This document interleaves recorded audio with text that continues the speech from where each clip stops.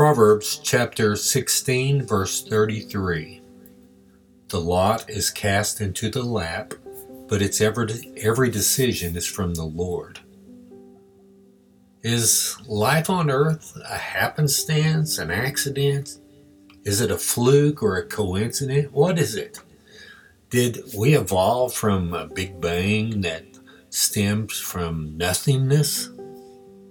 Were we born on the continents and in the nations and towns and households to parents all by accident, or is there a master plan for that is far above our ability to fully comprehend, that comes from a good and just creator?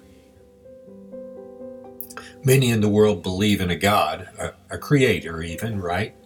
Some think that after creation, he stepped back and just left us alone, proceeding to do whatever he does. Some may believe the earth was a failed experiment by God. Others, that the creator just doesn't care about the earth anymore. Others even say that God is dead. But the Bible teaches us that God loves us more than we can even imagine.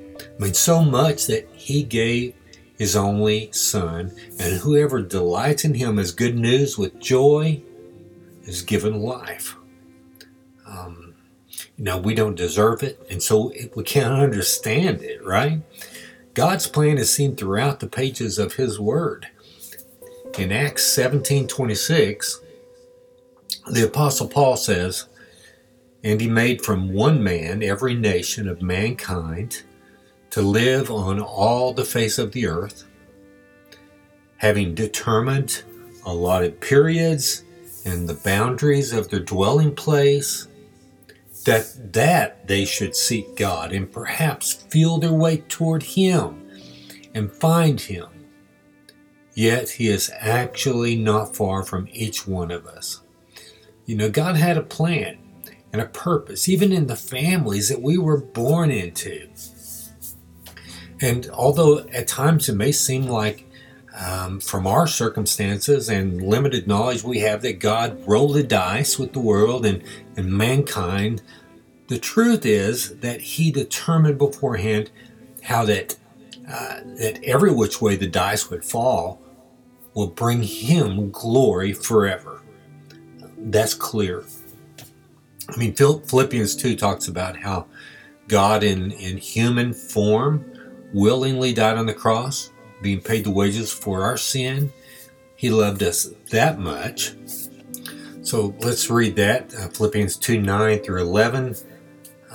Therefore God has highly exalted him and bestowed on him the name that is above every name, so that at the name of Jesus every knee should bow, in heaven and on earth and under the earth, and every tongue confess that Jesus Christ is Lord, to the glory of God the Father. So yes, on that great day, God will be glorified in some context by every single person that has ever lived. So, even though the Bible tells us how God is slow to anger and how he is not willing that any should perish, he is still God, and he is still a just judge, and he will be glorified. So Father God, I pray along with other believers that people from every nation will kneel before you now and glorify you by having faith in Jesus Christ, who has paid the wages of our sins on the cross, and who rose from the grave and gives us that same power over sin and will raise us up incorruptible, all who believe in him, eternally to be with him. Oh Lord, may they kneel before you and humble themselves and submit themselves to you now, rather than waiting till you return, Father, instead of waiting even until judgment, Lord, when it will be too late for them to delight in you and bask in your mercy, Father. We pray this in Jesus' name. Amen.